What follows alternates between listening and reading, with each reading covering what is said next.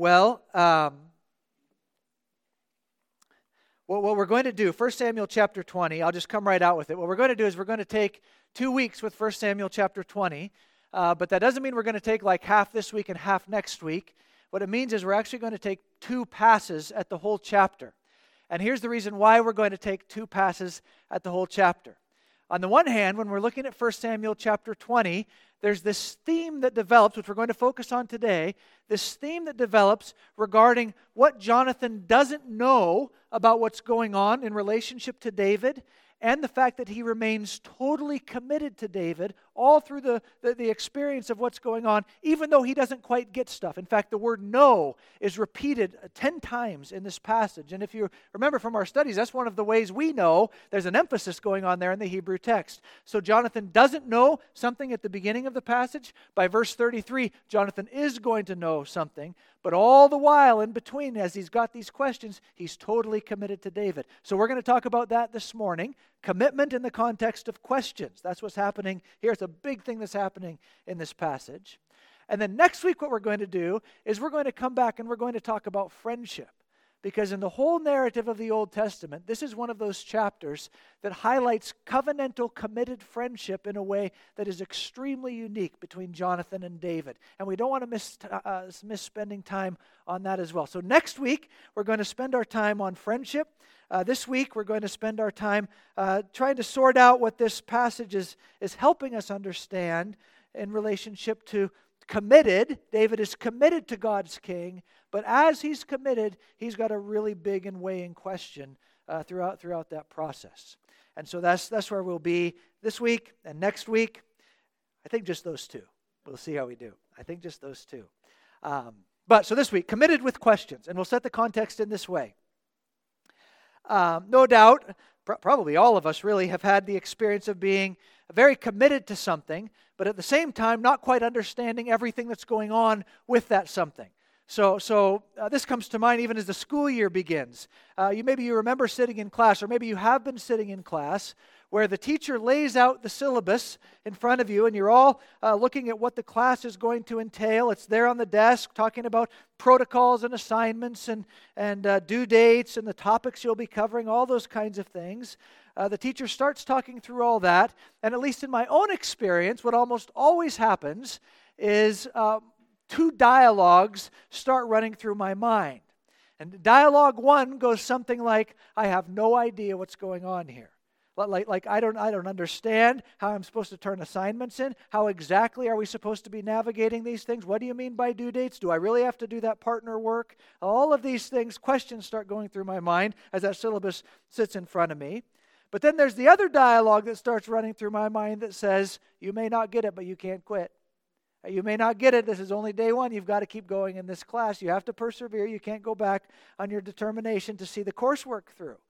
And so maybe you've sat in class and had that experience. Maybe it is just me. I don't know. But you have that definitive commitment. I'm going to work through whatever the class is that's laid before me. And at the same time, you can have that really big, ominous kind of question reality that you're facing. I'm not sure I understand this. I'm not actually sure I can make it through all this kind of work. And while that coexistence of total commitment along with some significant questions, while those 2 things can exist simultaneously in a lot of areas of our life, in the classroom, they can exist at work when the supervisor gives you a new assignment and you can't quite comprehend what's going on, but obviously you have no choice but to commit to it. This kind of tension can exist in lots of areas of our life. No doubt, it very much can exist in aspects of our Christian experience. It's a tension that can be very present in our Christian life as we follow Jesus. Because on the one hand, and certainly with an awareness of our own frailty, but on the one hand, we engage in the Christian life absolutely committed to Jesus. That there is nothing that could take away our loyalty to the one who's delivered us and preserved us. We love Him because He first loved us. In the Christian life, there is this absolute commitment to a steadfast following of Jesus through all the ups and downs and all those kinds of things, so much so that Paul can say things like, to live is Christ. Right? We're with Jesus. Total commitment. But at the same time, that commitment can exist alongside some pretty big questions. it can coexist alongside some significant elements of confusion. So we're committed to following Jesus. He's our Lord, He's our Savior, coming King, all of those things. But the questions can exist. There can be those things that just don't seem to make sense to us in the immediacy of what it really means to follow Him. And that can lead to tension. It's okay for it to be there in the things I'm committed to. I'm committed to these things, but at the same time, we can start to feel trouble along these lines. And so as we think about those two things, there's the commitment, but there's the questions, the tension that can be present. As we think about those things, we can really be helped in the way our narrative runs those themes out in the chapter this morning. Because what's here, while it might not answer all the questions or give us the entirety of the framework we need, what's here does give us parts of what it looks like to remain loyal, to remain committed, even though those questions can very much exist for us as we follow not King David, but as we follow the greater King, whom David is pointing us forward to, as we follow King Jesus. So, with all that in mind, we have a lot of text to cover, but in this passage we see Jonathan is very committed. The Hebrew word hesed, that word for covenant loyalty, it's repeated multiple times in this chapter. David is very committed with great loyalty to God's chosen king. But along with that, David has questions. He's a bit confounded. He's not quite sure what's going on. And so we'll start looking at verses 1 through 4. If you want to look at that first, we'll start on that section and just study it under the word question. Question. So, starting in verse 1, we see that in terms of the narrator and what he's bringing us through so far, we don't miss a beat between the beginning of chapter 20 and verse 1 and where we left off at the end of chapter 19. Because by the end of chapter 19, which we looked at last week, David had been on the run from Saul, who had grown in his very overt determination to kill David. And through a variety of circumstances, from putting assassins outside David's house to some of these things, David had actually ended up in Naioth, which is a community of prophets. And Saul finds this out. He sends different groups of men there, desiring to find David and kill him. But instead of killing David, Saul actually ends up having to go himself. But in the context of even going himself, Saul is put to shame as the Spirit of God intervenes in a miraculous way, and Saul's plans are completely thwarted. David is preserved. That's all happened there at the end of chapter 19. But David, he's well aware that Saul continues to want him dead. So as chapter 20 opens, we find that David doesn't stick around to find out how long Saul's going to be kept at bay. But instead, David flees that prophetic community where he's been at Naioth. As verse 1 tells us, he flees there, and David goes to Jonathan. He goes to Jonathan. Jonathan, we remember, is Saul's son, but Jonathan is also David's close friend. In fact, Jonathan made that covenant of friendship with David back in chapter 18. And unlike Saul, who refuses to give up his royal dynasty, even though the Lord has rejected him as king. Unlike Saul, Jonathan, who by all human measures is the one in line for the throne next after Saul, he's the king's son. But unlike Saul, Jonathan has completely yielded to God's choice of king in King David. In fact, in chapter 18, he actually gave David his own royal armor in a symbolic gesture of the fact he's yielding to David as God's chosen king. So with all that going on, we know Jonathan's posture toward David is one of loyalty. He recognizes who the Lord is calling David to be, the exact opposite of his dad Saul. And with all that's going on, Saul is continuing to seek David's life, and so David seeks out his friend, which we'll talk about at length next week. But in the beginning of our chapter here, in verse 1, we have David asking Jonathan his own question. Basically, he's saying, what in the world is going on? Like, why is your dad so intent on killing me? Did I wrong him, David wonders? Did I sin against him? Why does he want to take my life? And there's a sense in which things would have genuinely seemed this foggy to David. For us, because we're in on what the omniscient narrator has shared about Saul's posture of heart, we know what's going on as the reader. We know what Saul's problem is. We know why he wants David dead. He wants David dead because out of jealousy, he wants to stay the king. He's jealous over David's successes in battle. He's jealous over the people's celebration of David's successes in battle. Saul is a jealous man, boiling over with hatred toward David because Saul hates the idea of giving up the primacy of place he occupies as king. He wants to be in charge and have that position. But David doesn't necessarily know all that. David's just having to piece this stuff together as he goes. But because all David knows for sure is that not that long ago he's playing music in Saul's presence, seeking to be a relief to Saul. He's going there to be nice to him as he's tormented by that evil spirit. And then if Saul's not playing music for Saul, what's David if he's not doing that? He's out fighting Saul's battles. Saul, the king, should be fighting the Philistines, but he sits at home while David is out, winning all these victories. So you've got David there in one moment serving Saul, in a sense, very sacrificially, and the next moment, out of the blue, Saul's throwing spears at David, trying to kill him. And not just that, but now, Saul's even sent assassins after David multiple times. So we can see where David gets to the question, what in the world is going on? This isn't just Saul, the king with a foul temper. This is like a Saul and me thing. He wants me very specifically dead. Why in the world does Saul want me dead? He asked Jonathan. And Jonathan apparently is really surprised by this question. It doesn't make sense to him. So David asked that in verse 1, why does your dad want me dead? Verse 2, Jonathan says to David, and this is very emphatic in the Hebrew text. We'll try to kind of make it happen here, but Jonathan says, no, never, you won't die. Very emphatic. Listen, Jonathan says, my father doesn't do anything great or small without, and literally the Hebrew reads, without uncovering my ear with it.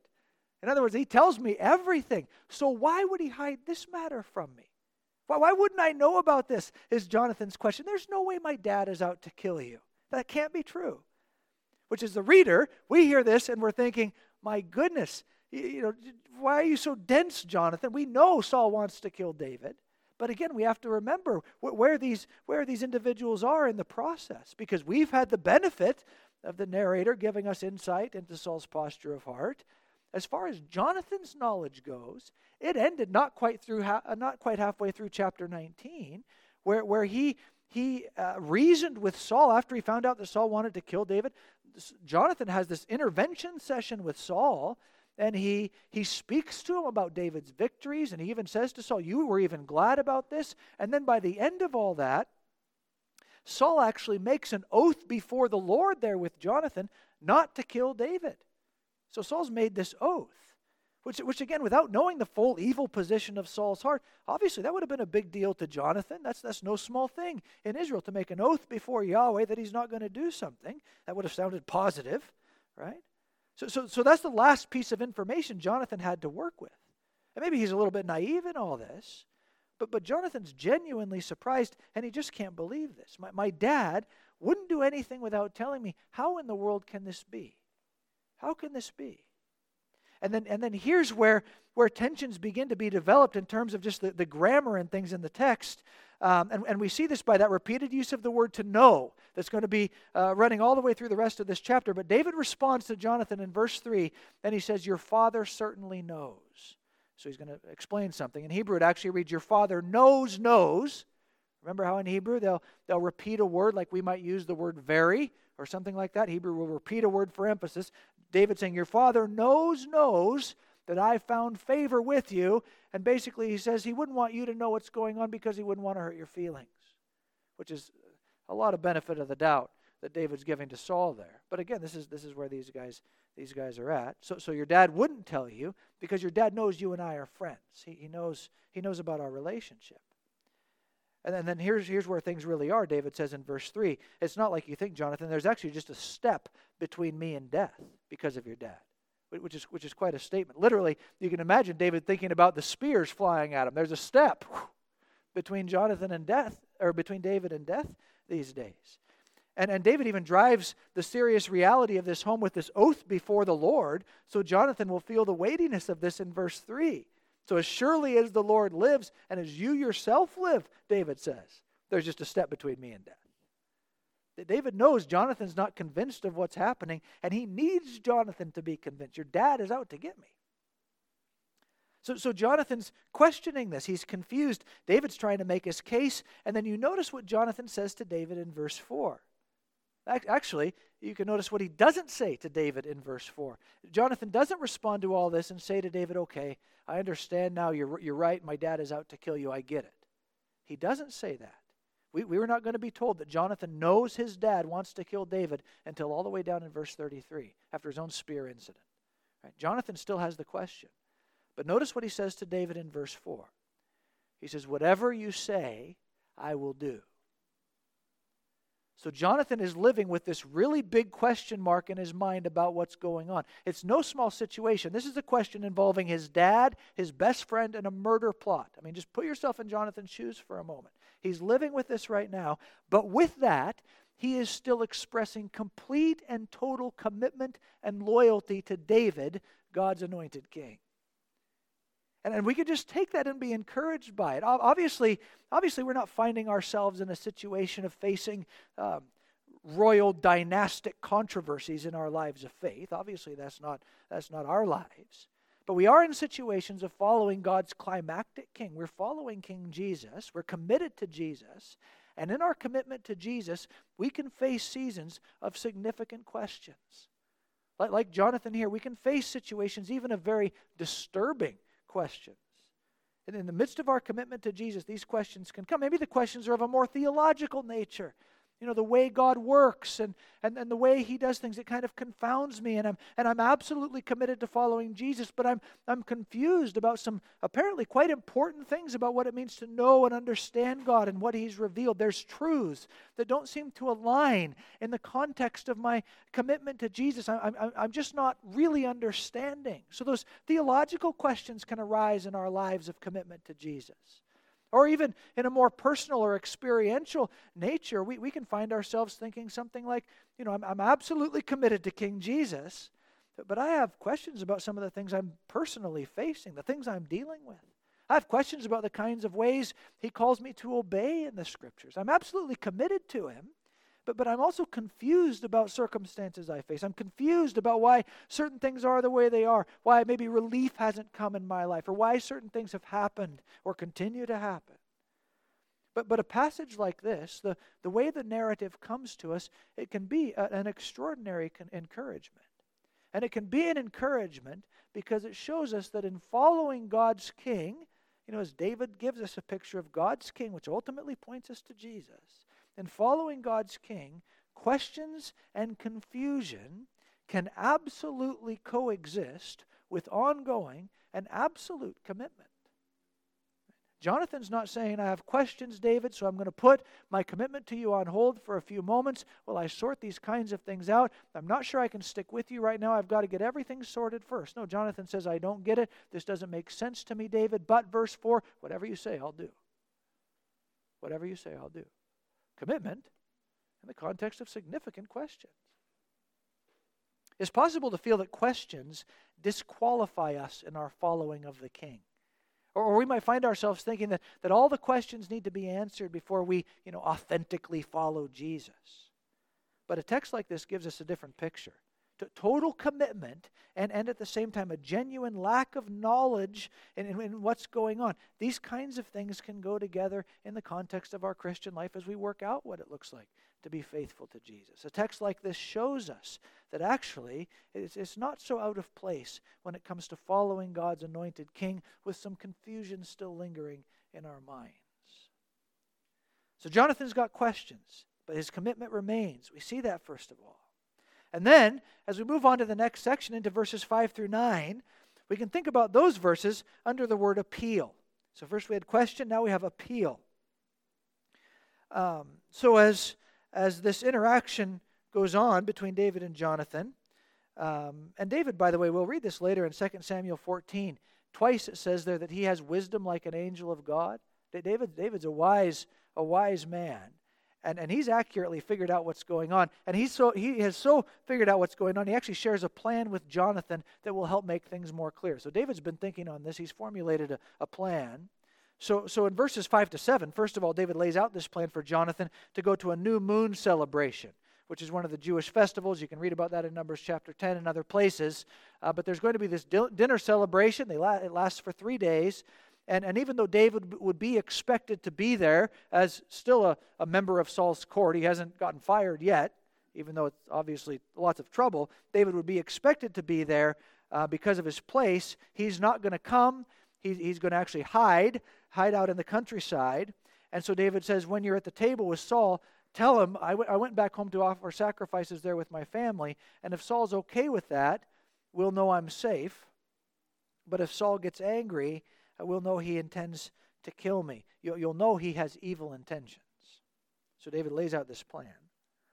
And then it's interesting that David makes this appeal in that context for Jonathan's continued loyalty. So he's just asked Jonathan to go do something that's quite frankly kind of dangerous even for Jonathan. And right after that, he calls for this affirmation of continued loyalty, even in kind of an extreme way. So David references the covenant there of friendship that Jonathan initiated back in chapter 18, and he asked Jonathan to deal kindly with him. He says, if I've done wrong, kill me yourself, better you than my father. So in a sense, it's David's claim of innocence as he's calling Jonathan to be engaged with him, to trust him. It's fairly dramatic.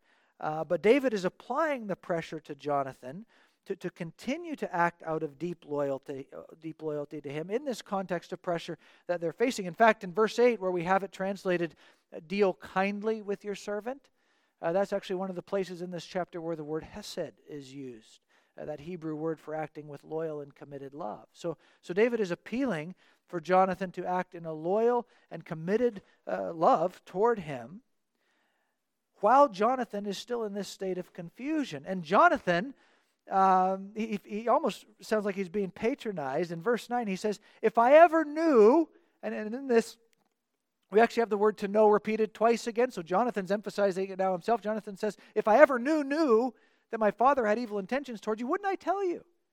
So he's getting that David is asking him for loyalty.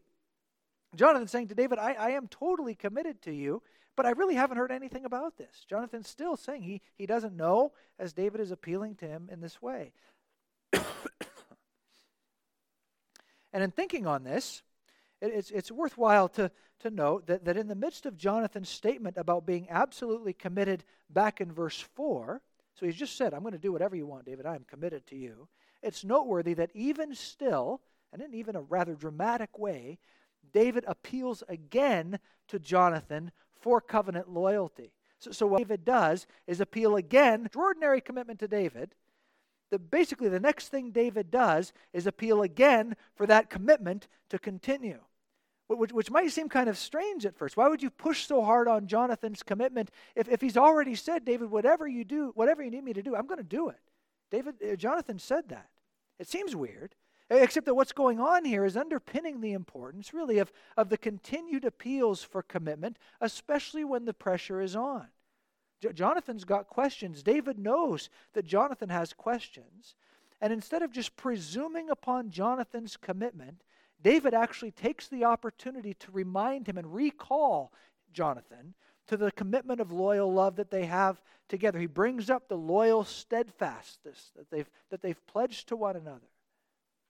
And as we reflect on that in our own Christian experience, we see the place for these renewed calls to faithfulness, especially in a context where the pressure is building, especially when some important questions about following Jesus have started to rise in our minds. We know it's not enough. We know this about the Christian life. It's not enough to, in a sense, once hear Jesus say, come follow me, be loyal to me, and we say, yes, Lord, I am committed to you, I'll be loyal to you. It's not enough to hear that once and be done.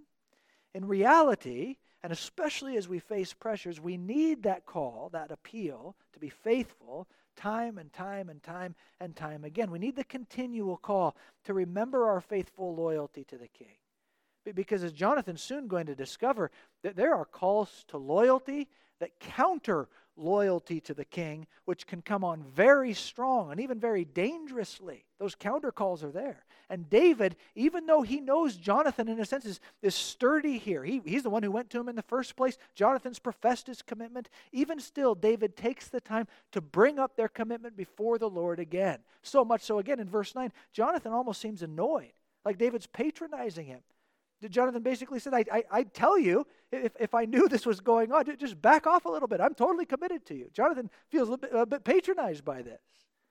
But it's this renewed appeal amid the pressure of questions that's something we need to be attentive to and receptive to and even anticipating in our lives of faith. Because even as we think out our own experience and as we think about our time with other Christian believers, as we've seen over time, certain Christians maybe drift away from faithfully walking with Christ. That doesn't happen while they're sitting under the regular preaching of the Word. That doesn't happen while they're regularly engaged in Scripture reading and engaging with other believers who are compelling them along and those kinds of things. People don't drift away from the faith and the commitment they have to Christ when the regular appeals for trusting and following Jesus are coming. That's not when the drifting begins. People drift from faithfulness. People drift from commitment to Christ when they start distancing themselves from the constant reminders of grace in the gospel appeals. The time for continued appeals, as David sees it here, the time for continued appeals to commitment is right in the midst of Jonathan's professed commitment. He's not waiting for Jonathan to start easing up a little bit in his loyalty. It's a matter of right now. David brings this up again. And that's exactly what Jesus provides for us, not least of all through the preaching of the Word. Paul speaks about the preaching of Christ from the Scriptures, bringing about the obedience of faith in Romans 16. In other words, if we were to separate the preaching of the Word from our life as a Christian believer, our obedience of faith would falter dramatically, not because the preacher is so good or anything like that, but because it's through the preaching that God has determined to make His continued appeals for faithfulness through the people who are being faithful. And that's what keeps us going, right? Paul talks about that with Timothy, doesn't he? Where he says teaching the Bible properly is important because in so doing, you'll save both yourself and your hearers. When Peter writes to his audience, Peter says, I write to stir you up by way of a reminder. The calls, they come again and again and again from out of the Scriptures to be faithful to the Lord's King, and not least of all, right in the middle of difficulties that we might be facing. And even how, like, Jonathan here gets a little bit exasperated in verse 9 with the appeal. Sounds kind of frustrated. Come on, David, I just said I'm committed to you. If I knew something more, I would have told you. Even though we can almost get exasperated with the renewed appeals to remain faithful to Jesus, a text like this reminds us that even whether it's the normalcy of life or under pressure especially, we need the renewed appeals. We need these things. We need the call again and again from Christ, even right after we've renewed our affirmations of trust in Christ. We need that renewed call. Jesus comes and says, stay committed to me. Keep following me. Keep pressing on. Don't give up in your faithful, steady commitment to the King. Jonathan needed that. We need that. You know this, but it's just worth saying out loud again.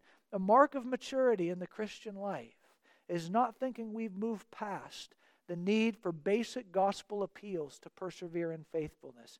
No, a mark of maturity in the Christian life is actually to long for and find sweetness in those renewed appeals again and again, because the longer we're in the Christian life, the more we realize how vitally we need them.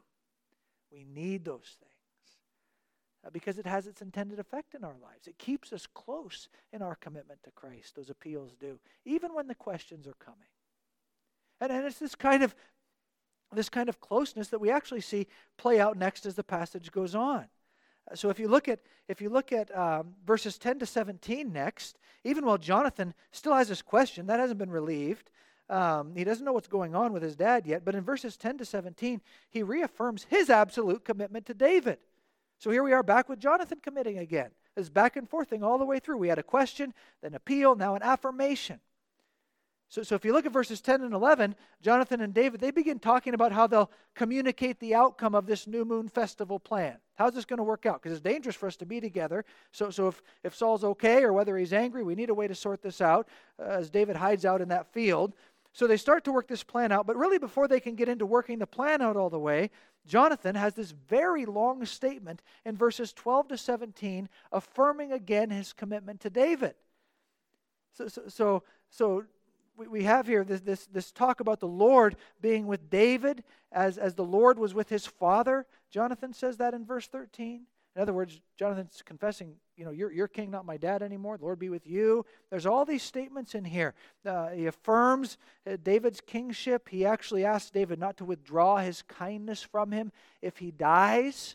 We could spend a lot of time here. Maybe we will next week. But obviously, when a new king comes into power, what happens to the old king and the old king's family? Well, they're enemies to the throne. They're the first to go. Jonathan is saying to God's anointed king, will you remember me? And even though I'm your enemy, I should be your enemy, would you still consider us friends? I mean, what a gospel picture is being placed there. Jonathan even calls punishment down on himself from the Lord if he fails to be faithful to Jesus. So it's this huge reaffirmation of Jonathan's commitment, his desire for David's kindness extended to him. And so much so that in this, Jonathan actually makes another covenant with David. And not just with David, but with David's house. So it's a generational thing. It's a family thing now that Jonathan is committing to. His family, he desires the protection of David's royal family line. And then again, Jonathan swears his love for David in verse 17. So there's all this affirmation of commitment going on, with things still not clear for Jonathan. He doesn't really know what's going on with his dad. He won't know till verse 33. But as the pressure of the situation mounts, you see this equal mounting of commitment growing in Jonathan's life. David's appealing, Jonathan's committing more and more and more and more, even though the situation continues to be very tense. And so we find ourselves camping out on this theme here, but it's worth asking if you feel like you have to have everything sorted out and understood and nailed down before you commit to God's king. It can very much feel that way as we consider Christ. But here's Jonathan as the pressure is building. In fact, sometimes I don't know how far to go on some of these things, but this is interesting, so I'll tell you. Maybe it's just interesting to me. But the Hebrew in this section of verses where Jonathan is talking, it's really messy Hebrew. So just like regular sentence structure, stems of verbs, things don't match. It's a real mess in Hebrew. And scholars where Jonathan's talking, and scholars point out that it's a Hebrew literary device that actually shows up multiple times in the book of Samuel to indicate situations of extremely high stress. It's a literary device in the Hebrew language. So the messiness of the Hebrew writing here is a way of communicating the stress of the situation, because things are messy and stressful for Jonathan. We can only imagine, right? But in the midst of the mess and the stress, he's saying to David, I know you're God's king. I'm committed to God's king. I love God's king. No matter what happens, show kindness to me and my family as God's king. It's an amazing posture of heart, and it's a posture of heart that is coming from a place that is not at rest, that's not secure, that's not just able to think things through with clarity and having all the ducks in a row. No, it's a place Jonathan's coming from a place really of total personal chaos. He's obviously in this horrible situation of wondering about his dad and his best friend in murder, and the whole situation is just chaotic. Now he's going to have to go be in his dad's presence without David. He's stressed out of his mind, and in the midst of all that stress, he's saying, you're my king, please be kind to me. And there's a place for that in the Christian life. We don't have to say, I'm all cleaned up, be kind to me. Say, I'm all stressed out, I'm all messed up, I don't even know which way's up at the moment, be kind to me, I love you, Jesus. And there's a huge word for us in that. So there's this affirmation on the part of Jonathan. And then we keep going. Verses 18 to 34, we have clarity. Clarity. Jonathan's had this question. He didn't know if Saul was really out to get David for good. But now clarity comes. Because what Jonathan didn't know, he's now going to know for sure. So if you just keep an eye on the text, 18 to 34, David is hiding to communicate. Man is set up for firing arrows out into a field where David is hiding, to communicate what Saul's response during this whole festival scheme is going to be. The plan is set, actually from verses 18 up to 24, and then Jonathan goes to the new moon celebration in verses 25 to 34, which is a 3-day festival. And David isn't there for day one, obviously, and on that day Saul doesn't say anything. We're led into Saul's thinking again, as the narrator is prone to do for us. And Saul's thinking, well, maybe David's not here because he's unclean. It's just funny that Saul, in his just twisted mindset, doesn't think, maybe he's not here because I kept chucking spears at him. But he doesn't. He thinks maybe Jonathan's not here because he's ceremonially unclean. But for a festival, if you touch a dead body, for example, David was a warrior fighting Philistines all the time, you would have to purify yourself before you came and participated in one of these things under Levitical law. So that's where Saul's mind goes. He's just an illogical man, right? But he tends to get around the fact David's not there on day one that way. On the second day, though, Saul actually asks Jonathan about what's going on. And Jonathan gives the story that they'd made up together, that David went to offer sacrifices with his family. And in verse 30, Saul absolutely explodes. He explodes again so erratically, so irrationally. Just hear the irrationality in this opposition to the king that's present. So he starts in verse 30 by insulting Jonathan, by saying something nasty about Jonathan's mother. And it really is nasty. Then Saul says, and here's the word again, he says, I know you're siding with Jesse's son. So he won't even call him by name. Saul knows Jonathan is on David's side. And then in an incoherent twist, Saul further tries to hurt Jonathan by saying that he's ashamed to his mother. So first, Saul insults Jonathan's mother. He's the one being shameful towards Jonathan's mother. And then he comes back around by saying that Jonathan is the one who's shameful to his mother. So Saul, he's just in this incoherent, unhinged, who knows what's going on. He's not making any sense. And then he even strangely appeals to pride and power and longevity to try to entice Jonathan to go against David, because he tells him, I want David dead. So he has this guilt and shame thing going on, talking to Jonathan about his mom. Now there's this enticement to power, where he says in verse 31, every day Jesse's son lives on earth, you and your kingship are not secure. In other words, it's like he's coming along and saying, no, I'm sorry for the temper tantrum for just a moment. What I really am concerned about, Jonathan, is you. And that you'll be able to continue our legacy of royalty in Israel. And every day that David's out there, that he's not dead, there's a threat to that. I'm really just concerned for you. You're not secure as long as David's alive. But of course, that's totally fake concern. Saul doesn't really care about Jonathan. He's only concerned about himself, because when Jonathan tries to appeal on David's behalf, don't kill David. Jonathan tries to appeal, and Saul, the one who's so concerned that Jonathan would have an ongoing dynasty, what does Saul decide to do? Well, he decides to throw a spear at him. There's fatherly love for you, right? So he chucks his spear at him. He misses, because Saul's the worst spear thrower in the history of spear throwers in the world. But in that moment, as the spear goes through the air, we're told in verse 33, what? Jonathan knew that his dad was determined to kill David. Might have taken him a while to get there, but now there's no doubt about it. He knows that Saul is out to kill David. The clarity comes. And that must have been a dark day for Jonathan, his dad being so clearly against David, his dad consumed really with his mad, incoherent, murderous rage. And Jonathan's angry, the text says in verse 34, but not for reasons we might think. You would think he would be really angry. His dad just said bad things about his mom and threw a spear at him. That would make the average person angry. That's not why Jonathan is angry, and it's a strong anger that's reflected there in the language that's used. Jonathan is angry because of Saul's shameful behavior toward the true King David. Saul's priority is himself. Jonathan's priority is the one God said would be on the throne. Jonathan's angry for David's sake. No doubt Jonathan understands what's going on now. His dad is against God's king, and he's fired up and very angry about that. And again, this moment of clarity for Jonathan is instructional for us if we just think through this clarity a little bit that comes. Because clarity comes for Jonathan, but we have to think about the way in which it comes for him, the way in which we even desire clarity to come for us in our lives. Clarity comes for Jonathan as he navigates very dangerous conditions, absolutely committed to the king. So in this narrative, Jonathan stands firm, even though he's very much guilted by his dad. He's still standing firm in that. In this narrative, Jonathan stands firm even though he's enticed with power by his dad. It's just interesting, the variables of temptation that are being presented to Jonathan. And in this narrative, Jonathan stands firm even though he's physically threatened by his dad. There's an attempt assault that's going on here, which is quite a triad of extreme difficulty and temptation if you think about it. Guilt and shame on the one hand, temptation to pride on the other, and I'm going to try to kill you, all in the same moment. David's going through all of those pressures right now, and it's on the other side of his perseveringly holding fast to his commitment to David in all of that the clarity comes. At the very end of all of that, it's no accident the text frames it that way. When does David know? Or when does Jonathan know? Well, after all that has taken place, then Jonathan knows. Then he knows. The question is answered.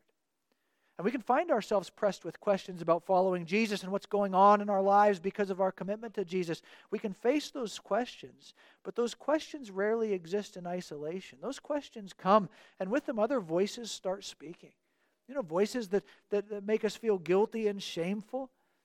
Say things like, you're a disgrace if you stick with this whole God thing. It is embarrassing for you. You're embarrassing our family. The shame and guilt can come along with the seasons of questioning. And so can appeals to pride. You really are following Jesus. So to be with Jesus, that's going to get you nowhere. Don't you want to run your life like you want to run your life? Right? Don't you want to realize your potential on your own terms? You don't want to commit to this Jesus person. That'll just twist you up and squeeze the life right out of you. But you notice what goes on here with Saul. He may be saying life, even royal life. Don't you want to be the king? Saul may be saying life, but in the end, Saul's intentions are absolute death. Right? And it's on the other side of persevering through those pressures that clarity comes. We see the folly of the ways of the Saul-type kingdom of man, if you like, here. We see its death. We see its destructive patterns and desires. And then on the other side of that, clarity comes. Clarity comes to Jonathan. And maybe that's just an important word for you this morning. Because the questions can be there, and maybe you feel like the commitment to Jesus, it's wavering these days because of those questions, or because of the pressures, or the voices around you. But we're called from a passage like this to press on, because it is on the other side of those pressures and those temptations, ultimately, that we do find a sense of renewed understanding, a sense of clarity can come as we walk through those darker seasons. That's when clarity will come on the other side. And so like Jonathan, we press on. Clarity comes. Which brings us to the final verses, 35 to 42.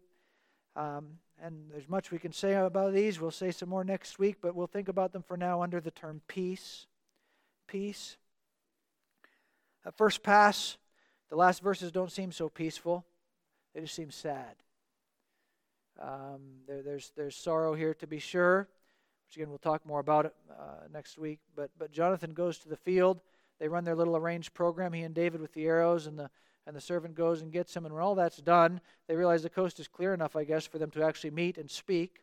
And they know that because of the danger with Saul, they're not going to be able to be together now, as their friendship's going to have to be separated. They can't be seen. Saul's out to get David. The friendship is not something that will be enjoyed in proximity. But as they part, Jonathan says to David, he says, the CSB reads, he says, go in the assurance of the two of us have pledged in the name of the Lord. The Hebrew, the word for peace is there. Go in the shalom. Go in the peace, the shalom. The two of us pledged in the name of the Lord. Which is a very interesting way to part. Seeing that Jonathan and David part in the peace of the Lord. Because in the end, while the question was answered about Saul's malicious intent, and the answer was a dark answer, in the end, Jonathan and David's posture remain steadfast and trusting in the Lord who would preserve them. In fact, Yahweh's name is mentioned 13 times in this chapter. For all the immediacy of the pressure Jonathan and David are facing, the unity that they are committed to ultimately shares rest in their commitment to faithfulness before God. And they are genuinely resting in that. They're able to speak in a context of torment and all kinds of different things going on. They're able to speak about this peace that exists between them because together they're trusting in Yahweh's preserving hand. Which is indicated even earlier, their posture of heart along these lines, because when they were talking about their plan, Jonathan actually said to David back in verse 32, if things go badly, it's ultimately the Lord sending you away. They're not operating thinking this is the realm of chance.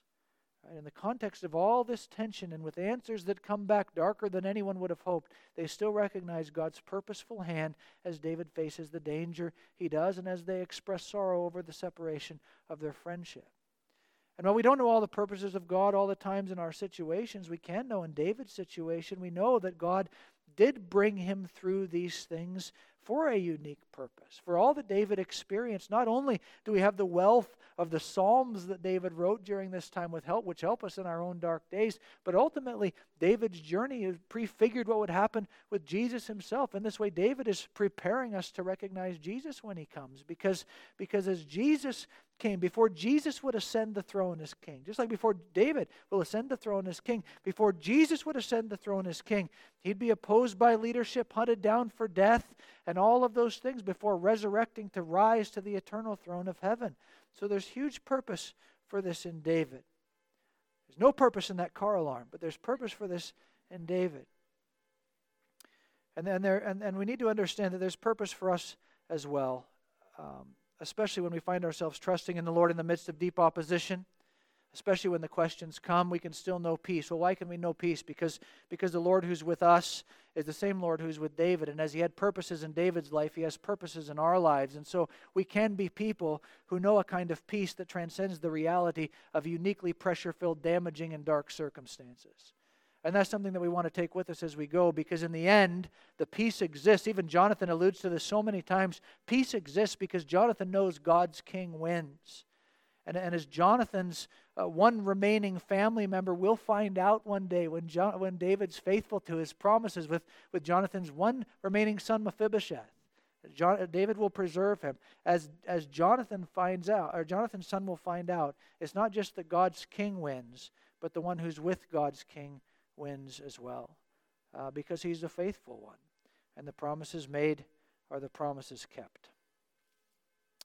So that's a good place to stop, given the soundtrack we have now. But we'll keep these things in mind. We'll return to the passage next week. We have these questions, don't we? We have questions that come as we follow Jesus. They may only be answered through seasons of very, very big difficulty. They may not be answered in this life at all. But whether we're rejoicing or weeping or wondering, we do know that there's this peace that remains, because after all, as this passage witnesses to, in all of these things the Lord is at hand. He's with them, He's with us, and through Christ we can be sure that these things will all end in our ultimate glory. And so we're thankful for the Word which reminds us of these things. Let's pray. Father, we're thankful for your truth, and we pray we'd be renewed by it this morning. We pray you would help us remember that your presence is always with us, to guide us, to direct us, to preserve us. While we don't always understand the purposes or the path, we do understand that you are the Lord who is ever active and who reigns supreme, and we can always trust you. And we pray that we would be renewed in that trust and commitment this morning to the Lord Jesus, who is our King. Come what may, we ask that in his name. Amen.